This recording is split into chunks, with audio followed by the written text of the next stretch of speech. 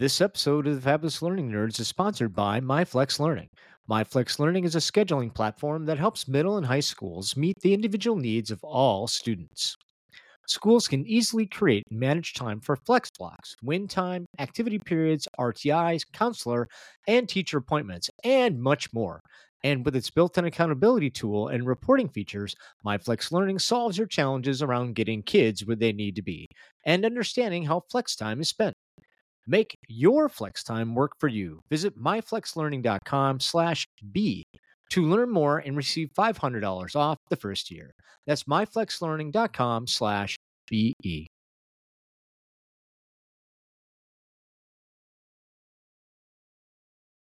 Here's a question for you. How did you learn how to become a good trainer? Did you take a class? Did you get certified? Or did you learn by making a ton of mistakes? Well, today we're going to take a deep dive into that very topic by exploring some amazing classroom management skills that are going to help improve your game in the room. So get excited. This is going to be a ton of fun. Cue the music. They are the Fabulous Learning Nerds. Cause if you're tired of the old ways of getting it done, you've got the Fabulous Learning Nerds. Scott and Dan are making it lots of fun. The best ideas that you've ever heard.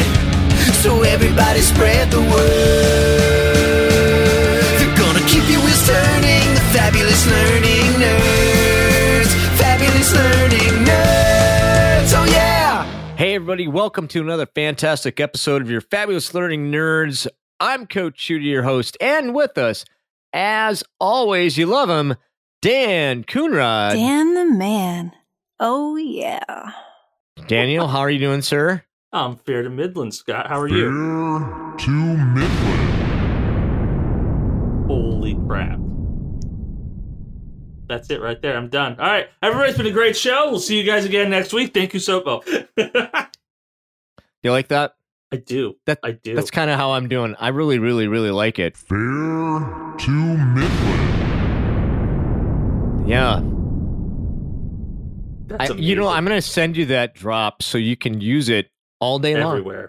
Everywhere you go. I think it would be great. I'm doing all right. Thank you for asking, Dan. I appreciate it. I really, really, really, really do. It's hard to follow that, so I'm not going to even ask you to do that. We'll bring in the very lovely and talented Abby Dawson, everybody.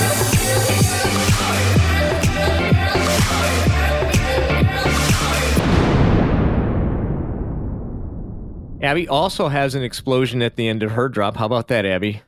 I mean, I dang well better. You know, the imposter syndrome has never been an issue for Abby. Have you noticed that, Daniel? I just maybe, possibly. High in emotional intelligence is Miss Dawson, and that's because she understands herself. I mean, self-awareness is a foundational piece to an emotional intelligence, and so I'm just going to applaud Miss Dawson for being self-aware. Thank you. Yeah, for sure. And your check is in the mail, Scott. All $2 of it, right? $2. Give me my $2. That is so funny. You know, I'm jumping the gun a little bit here because I know we're going to talk about stuff, but I had a conversation with somebody just today about how like the best trainers are people who know themselves because you need that foundation to build on. Yeah, you kind of do. You kind of know what you can do and what you can't do. And the only way that you learn that is by trying new stuff and having it fail miserably. And then you learn from that. Well, it failed miserably, and then you learn from that, and then you apply what you learned and you get better, right? What happens if you accidentally succeed? We'll tell you when we find out. Oh, good. I'm glad somebody will point it out. So you have been trying for a long time. Yeah, you may want to quit while you're ahead, Dan. You know what I'm saying? Fair to Midland. Oh, my There it is. I'm sorry I had to do that. Dude, you keep doing it. That's fantastic. Hey, we don't have any emails this week, folks. Please, if you'd like to contribute, Shame on you.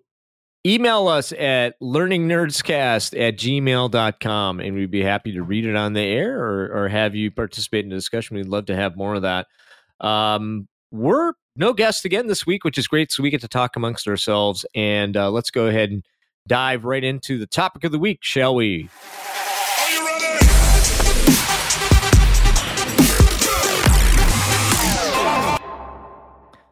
This week, we're going to be talking about training stuff, right, Dan? Training stuff. Yes, I feel like a lot of weeks we talk about training stuff. Abby, is there anything more specific around training stuff we're talking about? I mean, I don't want to get lost in the weeds, but I mean, generally that's what we touch on. So Yeah, generally that's what we touch on. No, but more specifically, Dan, before the show, or even earlier today when we were discussing tonight and all we're going to be talking about, you had a really great conversation based on an experience that you had all about facilitation and classroom management and training and delivery, more importantly, and this idea of, well, where does good come from, right? What does good look like? Where does good come from when it comes to classroom management? Is there anything more you'd want to add to that? So many times, just as I've come up through the ranks and as I've been a learning and development professional, I've met so many fantastic trainers and facilitators. I mean, just people who I go, holy crap, that's amazing. And so many times, like, I'll ask them, I'll just be like, oh, like, where did you learn to do this? And like, how did you come up with that idea? Where did that come from? And I would say 8.5 times out of 10, 85 times out of 100. There's some advanced math for everybody this week. They go, I just came up with it, or I just winged it, or I tried it one time and it worked. And just, last week and this week, as I've been thinking about it, like, how much time, how much resources, not we as a learning and development community, but the companies that are hiring us, how much time and effort and resources are they pouring in to get us trained? A lot. we hope. Probably more than ever now, actually, if I'm looking at stuff. Like, learning development is more important to success in your building than a business than it's ever been before. Well, I'll say this to Dan's point, because he pitched this idea to us before the show to let us kind of marinate on it and muddle it around in our heads. I have had probably about a decade where training has been a formal responsibility for me in some way, shape, or form in my career. And I can only think of two real occasions where I had a formal, we are doing this to make you better at this training role. So, and I've worked for big companies. I've worked for small ones. So I don't know. I think maybe that there's an assumption that this is something like you come to the job with, or that you just have a personality or skill for that's like innate. And I don't know if I think that's true. See, I've had a similar experience. Where I'm at now, the role I'm in now with who I'm working for, it's better. Like, I'd say about every year we're going off to a summit. But as I'm thinking back just through my growth and development and through the people I know, too often, Abby, I agree 100%. People go, oh yeah, no, they're really good. They're really entertaining. And we just go, okay, cool. Like, they've got a lot of charisma. And then that's enough. Great. You're a trainer. You're a facilitator. You know how to talk to people and not stutter and stammer unless it's in an entertaining way. So good enough. Scott, I think you're the exception. But how much of that is your personal drive and dedication, Mr. Master Certified Trainer? Certified Master Trainer. Oh, I'm So sorry. make sure you get that I'm right. so sorry. With now that I'm thinking about it, I actually have three different. I am certified through Moore MOHR. I don't know if they're around anymore. I got certified through an AT&T program where I learned VOR. We talked about that in one of our early episodes, right? And that was really structured. I'm really lucky to be part of that because that has really framed up some stuff. And then I'm also certified through Covey, Franklin Covey. So, yeah, I think that those were purposeful attempts on the businesses that I supported to make us better because they saw the value in what was going on. And then when you become certified, in the mastery sense, then you can now coach other people how to do this right. And it's really interesting because I love it. I absolutely positively love people development. If you've been listening for any short period of time, man, we had a sales summit before the pandemic hit, and I got asked to come in and present, some good opening, good closing, and then how to facilitate questions. And we're not going to dive into all of that for a group of 50 trainers. And have either of you had the opportunity to train trainers? Yes. I've created materials for him. I haven't been the one leading, but yeah. Oh, so Dan, your experience training trainers, sir?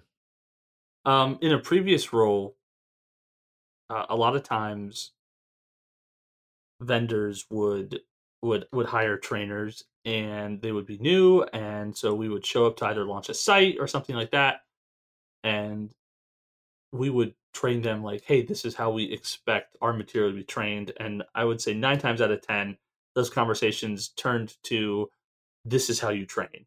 This is how you train this material. This is how you train this. This is how you get interest. This is how you get buy-in. This is how you manage a room full of 20 to 30 other adults.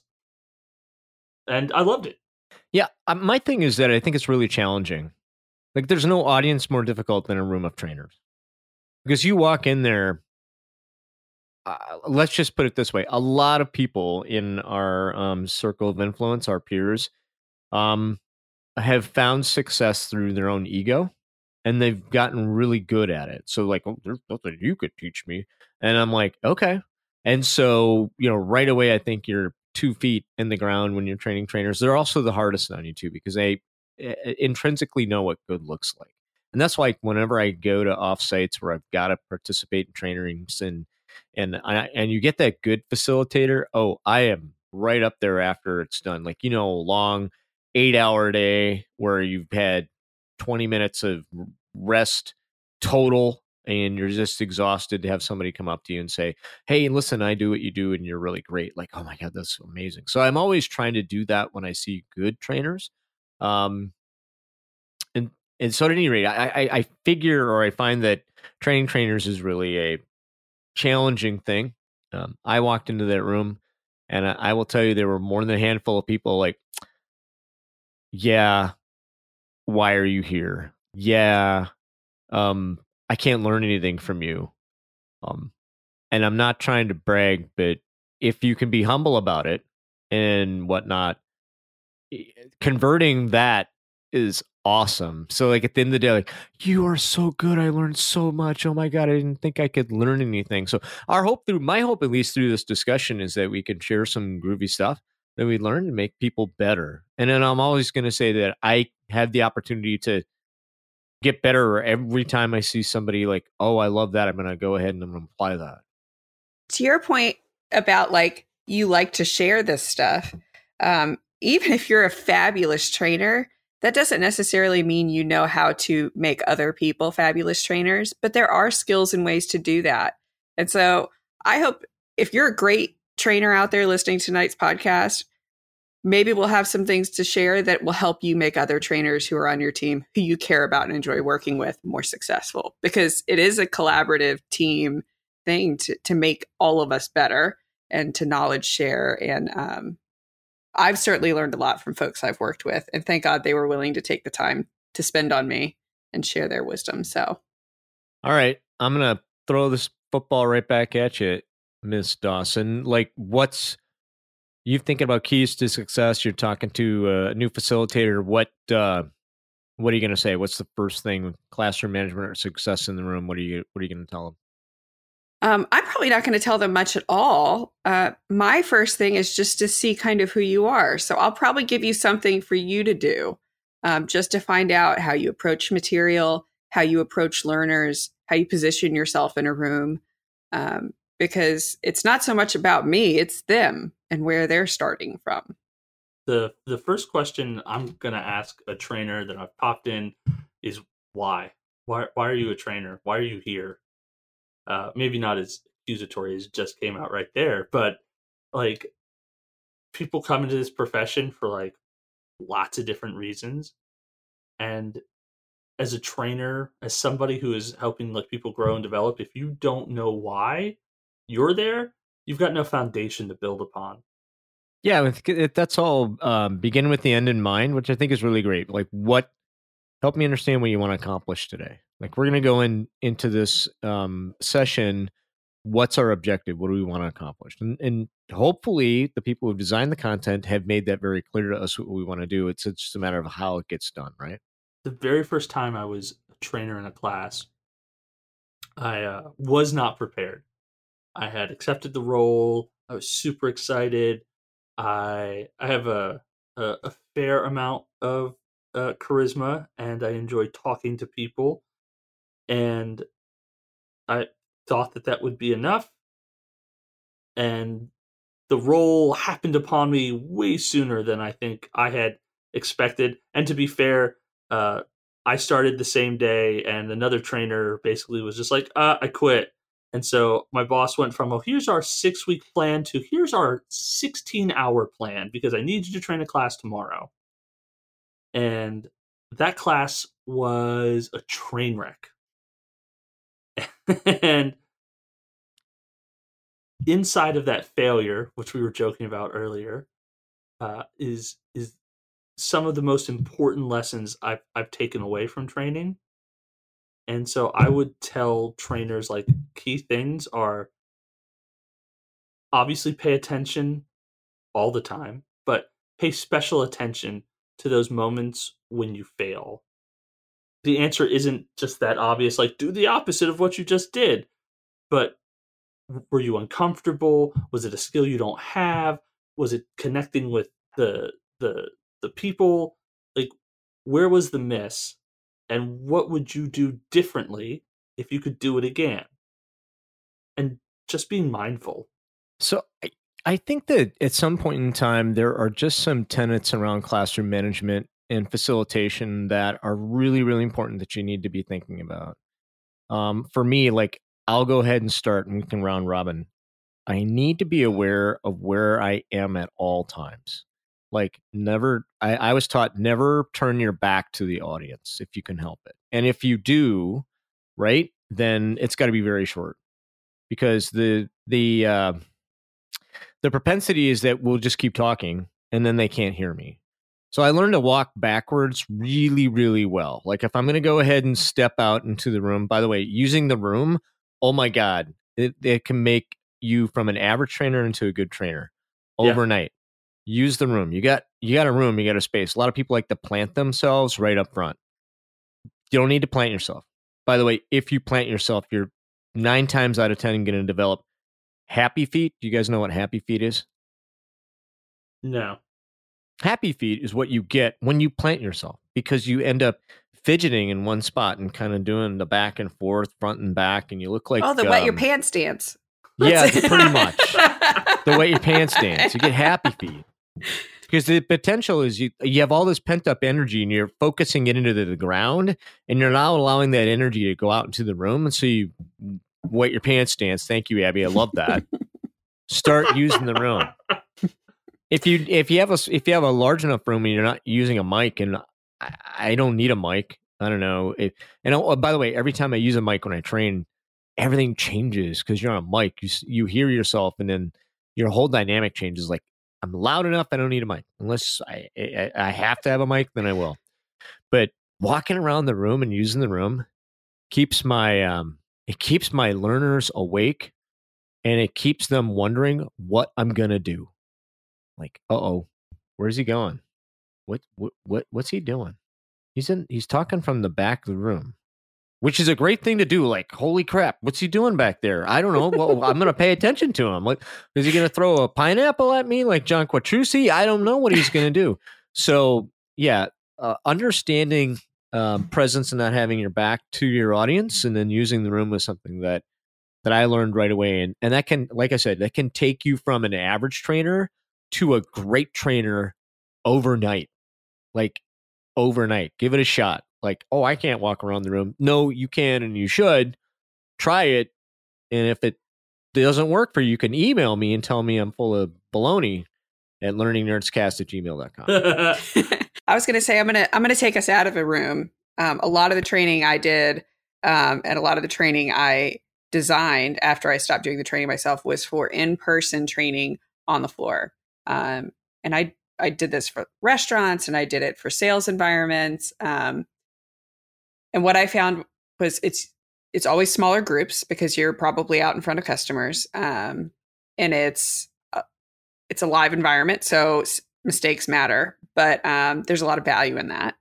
And what I really learned, one of the biggest lessons and the hardest things to do was to always let people struggle and fail without judgment. So one thing I will never forget, it will be vivid with me until I die. There was a woman who was training to be a store manager when I worked in retail. And she didn't have the experience we had. She'd come on out of college and gotten hired into this role. It was a development program. She was actually going to be reporting above me. She was training with us to learn kind of what our roles were, which was common. Well, she messed up a customer's account in a way that anyone in my role would have known not to do because it results in a huge mess, a very upset customer. 100% of the time, it's a very difficult problem to fix, and it causes immediate difficulties for the customer that they recognize immediately. And so it's bad.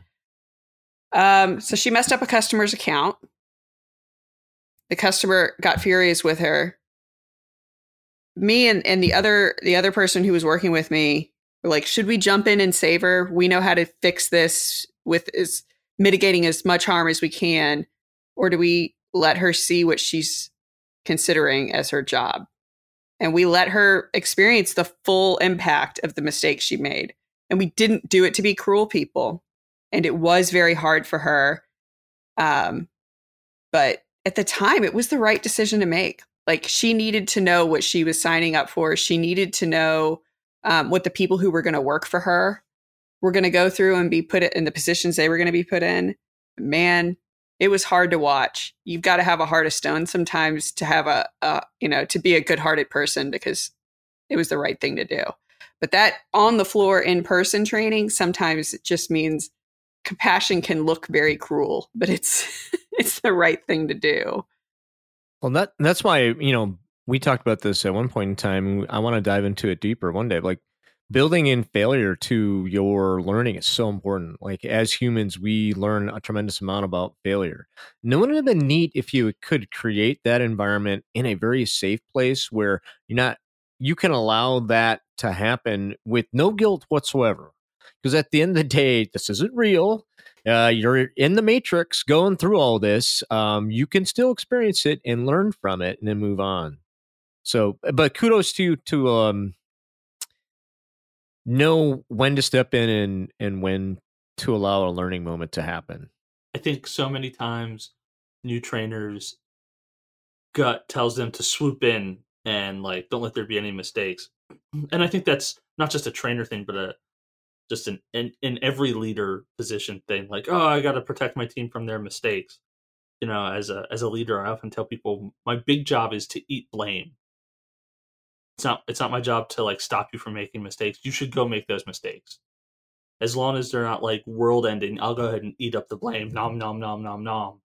So we can get back to the vital parts of work.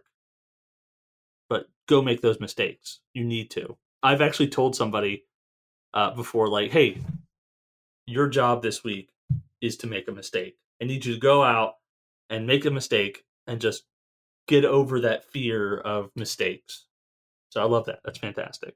Here's a question for both of you. What's the most powerful word in your language? I was going to say the human language. Let's say that. Most powerful word in the human language. That's really not safe for a PG podcast. Yeah. Probably shouldn't be saying that word to employees, Scott. Okay. All right. Thanks, Dan. No. Here to help. The most powerful word in the human language is your name. It is instantaneously recognizable. it causes you to respond immediately, right? How many times have you been in a room and someone says your name, but they're not talking to you? How do you respond to that? Oh, you like sweat through your shirt, right? It's embarrassing. There is that, but it's you get immediate attention. My point is, you get immediate attention when you know somebody's name, and that's why it's really important that you can establish an environment where another pro tip from Scott: establish an environment where you get to know who your students are. In a virtual environment that's done for you, the platform will give that to you. In a live environment, instructor-led environment, you have to do that. I like to use tent cards. Do you guys use tent cards? Yeah. Do you ever been in a pinch where, like, sometimes your organization will go, here's these tent cards, and they're nice and they're made of, harder paper, that's stock paper, it's hard, or they're cardboard or whatever. I used to, on occasion, you can create tent cards with just 8.5 by 11 sheets of paper. You fold it over and you notch the corner. And I got a tent card, which is great. Experience with tent cards and just ensuring that everybody knows who everybody is, because I'm not going to remember who you are unless you can make that a bit readily available for me. So I'll share with you guys this. It's not exactly 10 cards. I use 10 cards. I love 10 cards because I'm terrible with names. Faces, I'm fair to middling. Names, not so great. However, in classrooms, I have done this where I've walked into a classroom and I've looked at where everybody is sitting, and I've taken a moment and I said, all right, guys, listen, I just want to be super real and super honest with all of you. I'm terrible with names. And I just want to apologize now because I'm probably going to get your guys' names wrong. So I just want to let you guys know what I usually do is I usually pick somebody on the back row to be my name person. So I'm going to step out real quick. If anybody wants to go ahead and reposition where they're sitting or seated, I'll be right back, and I'll pick somebody in the back row to be my name person. And then I'll step out of the classroom for like 10 or 15 seconds, and I'll always hear chairs and tables moving as people who are on the back row, because it's like, oh, I'm just looking for an easy place to sit, and I just want to like not participate, or like, oh crap, I got to get somewhere in the middle. People in the middle are like, no, I'm already here. I don't want to move. People in the front row who do want to participate are like trying to decide, do I want to be in the back row now and like be this name person? Like, what does he mean by that? And then usually I'll come back in with my name cards and I'll be like, oh, found my name cards. My bad. I'm sorry. Dan, there's so many stories where I thought he was a nice guy. I'm But not. these are the things I learn about you. Now, I'll say this about name cards. I am not against name cards. I feel like, especially if you're going to give me the smelly markers, I'm game. I'll make my name card. But I have been in many trainings where the trainer used that as an excuse not to actually get to know people. So the name was almost meaningless. Like, it was almost offensive that he would call you by name because clearly he knew nothing about you or she knew nothing about you. So I will say that if you're going to use name cards, it is not your whole purchase of your assumption that you've gotten to know the people. That I think that you should still make a genuine human effort to try and get to know people throughout the training. Saying you know their name because it's written in front of them is not really, that doesn't mean you know them. Yeah, I would agree, but I mean, at the beginning of class, I don't know nobody. Like my line was, you guys are going to get to know me really well. I'm one person. I want to get to know all of you. So to do that, I need you to write your name on this tent card. Hey, let's make them. If you're brave enough and if it works for you, I used to say, or you can write whatever you want to be called in this class on the tent card. Just know that whatever you write on there, I will call you. So if you write Fat Tony on your name card, I'm going to call you Fat Tony for the rest of the class. And I had people do that who then quickly changed their name card later because they did refer to them as Fat Tony, right? So I mean, that may work for you, may not work for me because you could, I've done it so many times that it works. But I think name cards are really, really important. Like if you don't know who your class, if you don't know the names of the people in your class, you are dead. You're just dead. I mean, you're not going to be able to get the kind of engagement and enriching experience that I think that you need. Other pro tips from the audience here. I think we talked about this before, but finding like what your your niche is, like what your training style is important, and then not being afraid to like let that evolve and change. In a classroom, I tend to be the well-meaning, bumbling professor. It just kind of flows with my own natural, well-meaning bumblingness, and it's it's to be relatable. It's to like say like, hey, listen, like I'm up here, I'm a trainer, I know a lot, but I'm not the guy with all the answers, and we're on this journey together. And like when you watch me bumble and fumble, hopefully I'm giving you permission to go make those mistakes. And I've watched lots of different trainers use different personas. I've seen some trainers who I could never do this, but they come to it. They're good trainers, and they'll come to it from like this weird detached arrogance type thing, and like I'll hear it and I'll see it and I'll be like, oh, I don't like that at all. But then like I'll see their classes performance numbers, or I'll hear their classes talk about them, and they'll love them. They'll love that trainer, and I'll just be like, wow, like I don't get that. But that's because I could never pull off facilitating that way. So I think as facilitators, new and old, like know your flow, know what you're about, and don't be afraid to let that evolve and change. Yeah, and I think knowing yourself to that degree is important, because when you get into a room where something's not working, you've got to recognize when it's you or when it's the room and adjust accordingly. So if I need to bring more energy, I'm going to do that. Or if it doesn't matter how much energy I bring, this is not working, I need to figure out what's happening in the room that's causing the disruption or the failure or our limitation that we're facing, because that's a different solution, and you've got to be ready to address it. You got to be able to recognize it and address it. Abby, you mentioned earlier the scented markers. Yeah, which I'm a huge fan of. So we're going to do a pop quiz on the scented markers, because oh no, this is a this is a surefire win. So people pay attention if you could. So scent red is cherry, right? Fantastic. Green, apple. Fantastic. Apple? Okay. Yep. Mm-hmm. Black, licorice, my favorite. Oh no, black is Jaeger. That's what? Well, Jaeger is licorice flavored. Yeah. Boo, sir. And boo. While it's licorice flavored, somehow is also disgusting. Like, yeah, no, very true. There's a fantastic dad trainer joke. It always worked for me. Like, I always did that bit. Like, what flavor is this? Oh, it's licorice. Oh, no, that's Jaeger. Oh, I didn't get quite the groan that Dan just gave me, but he's just getting even with me. But that's fine. You deserve that groan.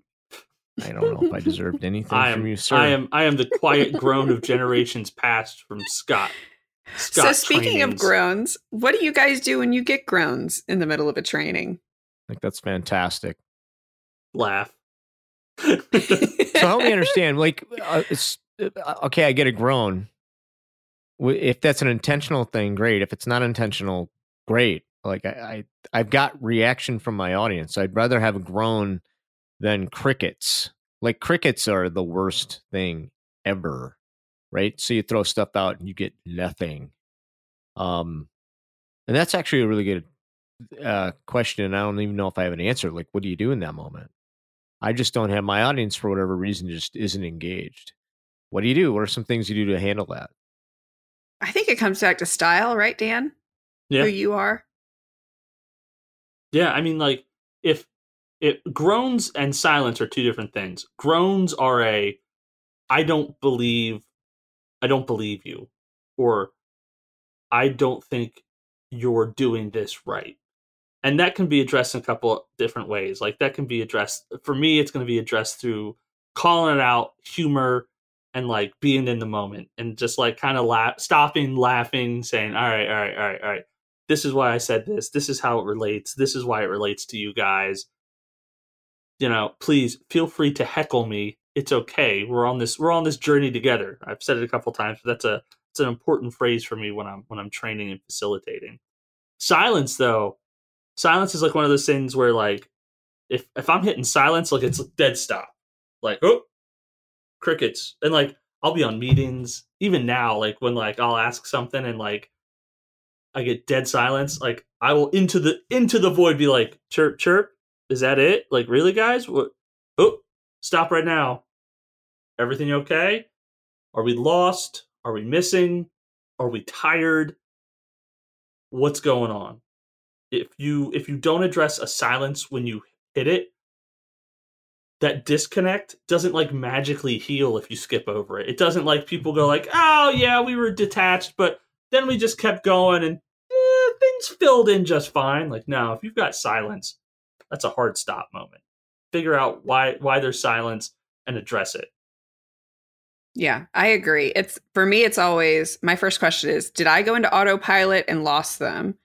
Or is there like a disconnect between us that's something else? So do I need to like change my pace, or do I need to start asking questions? Do I need to change the slide, flash the lights, throw a pineapple at someone's head? What needs to happen next? And sometimes it's worth just asking. I don't think that's necessarily bad either. I know if I have extended, that may be a sign that we need to take a break. Like, hey, you know what? Let's take a break. We'll come back. Think about what we're talking about. We'll come back. Give you about 10 to 15 minutes to go do what you need to do, especially if you've been going for a long time. Although, what's your thoughts on how long you should go before you have a break? Every group is different and every training is different. I don't want to jump in with that's a fairly trite answer. But if I had to go with my gut, I'm saying probably every 90-ish minutes, which helps break up an 8-hour day. But there are plenty of times where like if you're in deep in heavy stuff and you're having to throw like a lot of facts and maybe the content isn't written well or your timeline has been shortened, like, hey, I have 2 weeks to turn these people into troubleshooting experts. Like, oh man, okay, we're going to need a lot of breaks. I'm going to dump a bunch of like IT jargon on you and I need you to like stop like maybe every 30 or 45 minutes and just kind of take a deep breath and like let those facts settle in your brain. And yeah. Yeah, I think it's a mix. I think part of it is you absolutely have to know your content. So you have to know what makes sense and when to stop, right? Because there's sometimes where stopping in the middle of it of your content is just not going to make sense. It's going to take too long to recover, or hey, I've really only got like 5 more minutes of this. We can get through this, even if it's a little painful. But on the flip side, like you take breaks when they need to take breaks, because no matter how dedicated you are to your schedule, at some point, if it's becoming ineffective, it's not worth it. So you just kind of have to respect the reality of what's happening. But I don't know if there's a real science to it. You got to have some gut feeling. You got to have some experience. Yeah, for me, I'd like to try to design my course. If I have the opportunity to design the course, I'm gonna make sure I try to keep 90 minutes. Like the brain just kind of goes and shuts down after about 90 minutes. So, how do we chunk out the content to make it worth the while and get what we need to get done, and allow the human brain to digest what we just gave them, right? So it's like going to a buffet and someone just keeps throwing food on your plate. Eventually, you're going to get sick. And that's a terrible analogy, but that's kind of how it goes. Like if I just shove too much at you, you're just going to shut down and get sick. Like that I don't want to do that. The most effective class that I ever had to teach, it was a week-long class, several days. We planned the content to be no more than an hour. And most of our sessions were 45 to 50 minutes long with a 10 to 15 minute break, which is great because on the top of the hour, you guys all got to come back. And the class got really used to that. Like, we're going to talk for 50 minutes and take a break. And we got way better results. So we were training technicians on how to do complicated things. And wow, that was just amazing, especially from a technical standpoint. Because again, that's even worse. That's like going to the buffet and all they have is carbs, and they just shove bowls of rice at you and say, eat these carbs. And so the timing is really important. I think that breaks are important. And I don't think you can have too many breaks, especially, one of the things that we've learned in science around learning is that, you need you need time away from what you've talked about to really let it sit in, and then you come back to it.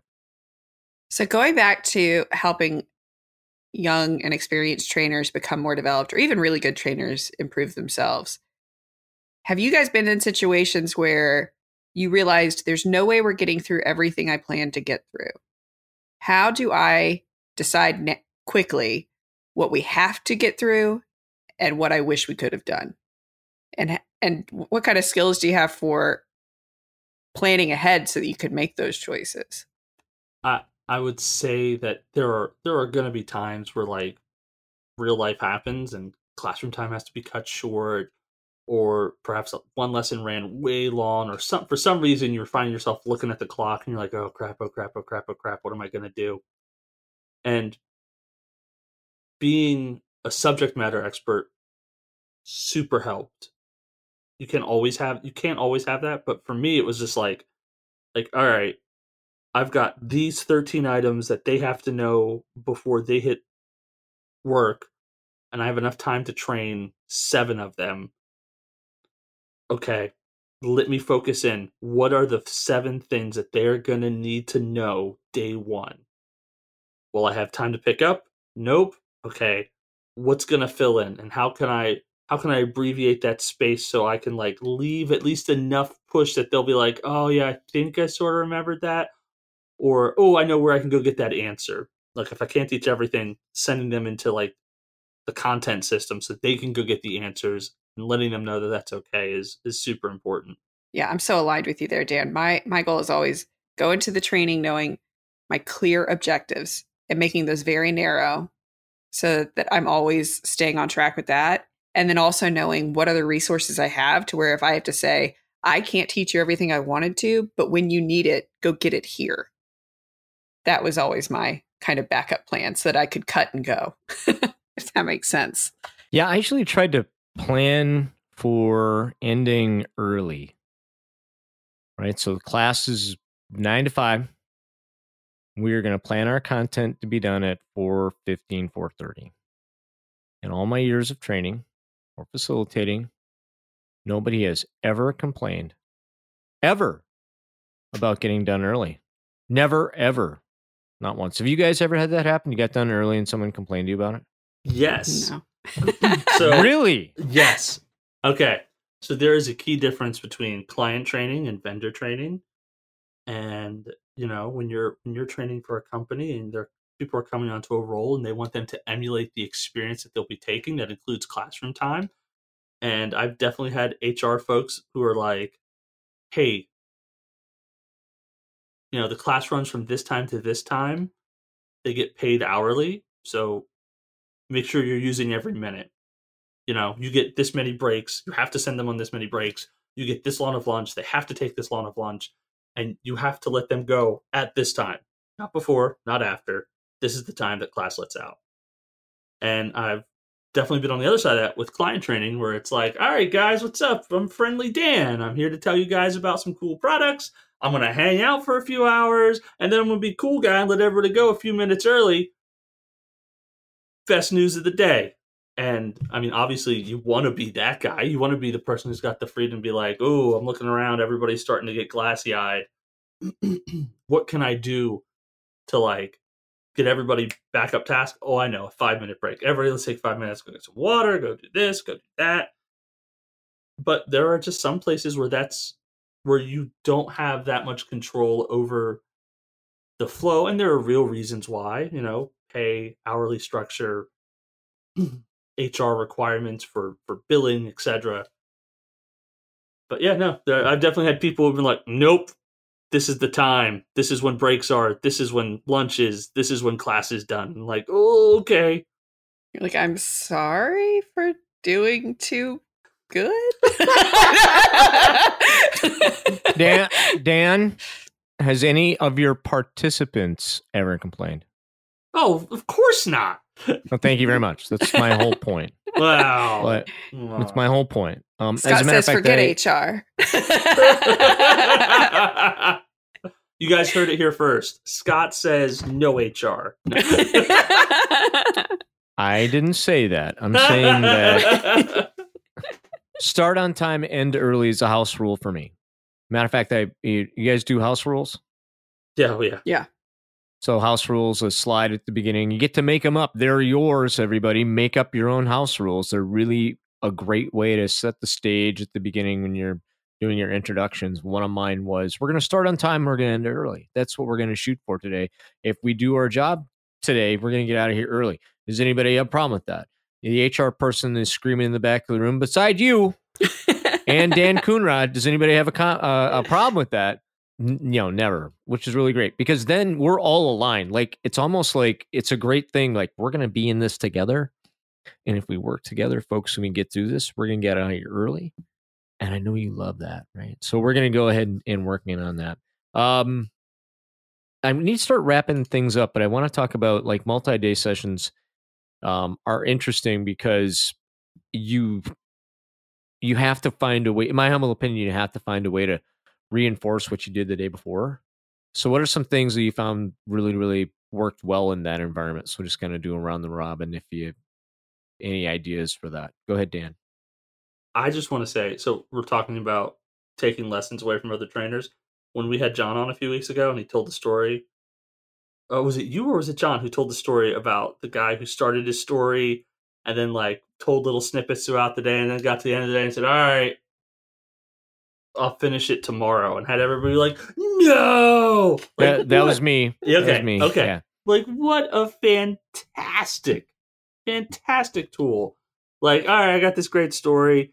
Here's the beginning. Here's some snippets throughout the day. All right, here's the big thing, and we'll finish it tomorrow. We'll get to it tomorrow. And I think that's amazing. I love that idea. Just as a trainer trick, I think in general, if you're going to do a multi-day training, you have to know your content well enough to know where the best and optimal break point is and be like, this is the best place to stop because tomorrow I'm going to have to spend 10 to 15 minutes getting everybody back in gear. And I need to be able to use that review to roll into an applicable point that'll get everybody back up and rolling and running through and build that energy back up and then get us through the next day, 2 days, 3 days, so on and so forth.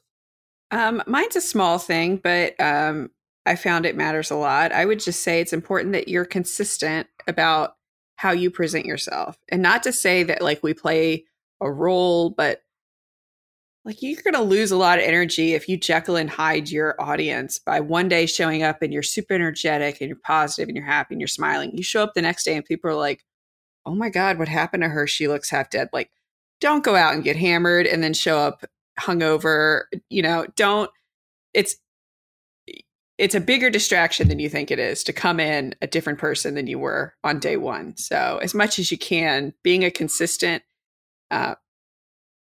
facilitator, it just means less distraction for your people. Yeah. I like to start my day 2 or 3 or whatever with either a quiz on what did we learn yesterday and just go around the room. What did we learn yesterday? Around the room. Real nice recall, right? Well, knowledge retention. What did you guys learn? Which I think works well. Or you just go, let's go all out, right? And we're going to play some Jeopardy, right? We're going to play Jeopardy beginning of the day, and we're going to take all the questions from the stuff that I know you were supposed to learn yesterday, right? Which becomes really opening from a facilitator perspective.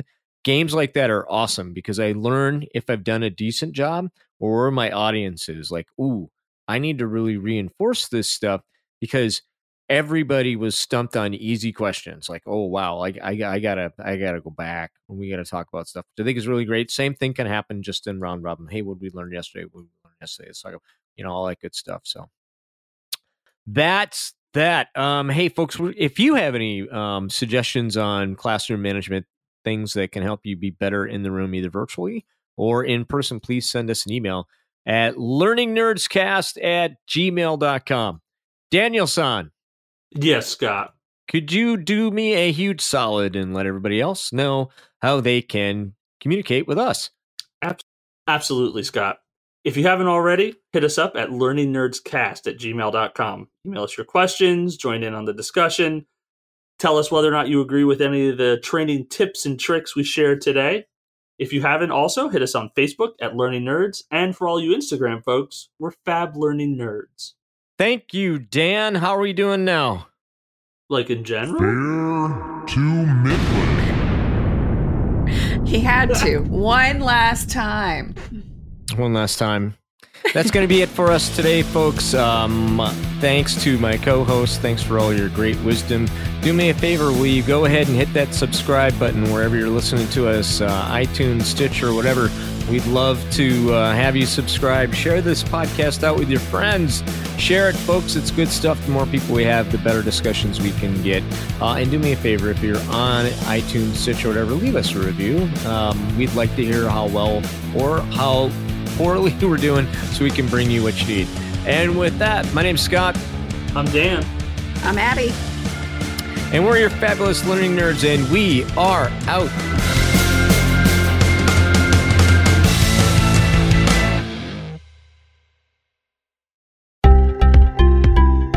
The Electronic Specifier Insights podcast is dedicated to asking the big questions of the electronic industry's biggest players.